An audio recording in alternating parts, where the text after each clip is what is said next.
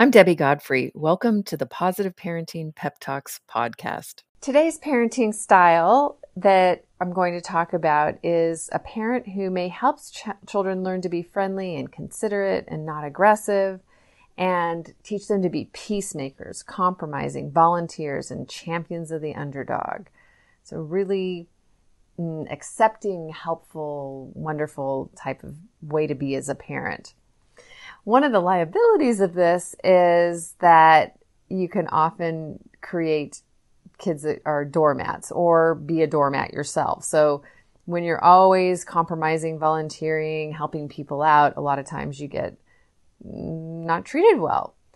Also, this parenting style has a tendency to keep score. Like, I've done this much for you, so now you need to do this much for me. And this may invite resentment, depression, revenge, and in general cause problem in relationships. So what can you practice if this is you? And this is my secondary one. And one of the things that's really important is having faith in our children to solve their own problems. So we don't have to solve everything for them.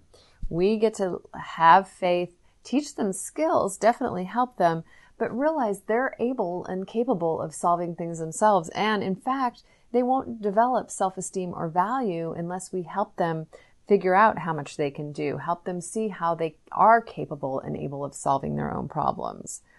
And you can do this because your kids are really young. You can do this by joint problem solving. So sitting down together and figuring out, how can you do this differently? How can you solve this problem you have or work through this challenge you have?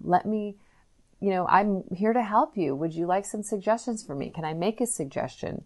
What do you need from me? And being emotionally honest. If you're tired, if you're exhausted, say so. I'm feeling burnout, tired. I can't do another thing right now. Maybe you're feeling angry, resentful. Express it. I feel really angry. When I am doing all the work and I'm not getting support or help, I feel really angry and resentful. So being emotionally honest is going to be so important for you here. And this is another one where it'll be really good to have family meetings so that you can really have a format for the problem solving, have a format for expression.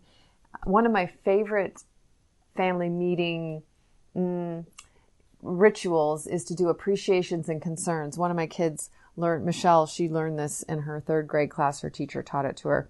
And we did it in our family meetings, and it was really fun. And it's where everybody goes around and says, what I appreciate about you is, and we all share things that we appreciate about each other.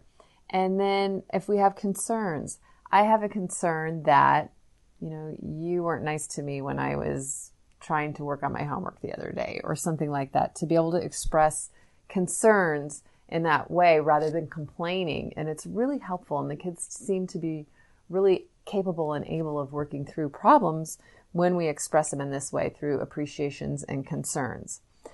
So I hope that helps. Have a great day and happy parenting. I hope you enjoyed today's episode of the Positive Parenting Pep Talks podcast. For those of you that don't know me, I'm Debbie Godfrey, owner and founder of positiveparenting.com. I hope you'll go and check out my website and follow me on Instagram and let me know about what you thought about today's episode.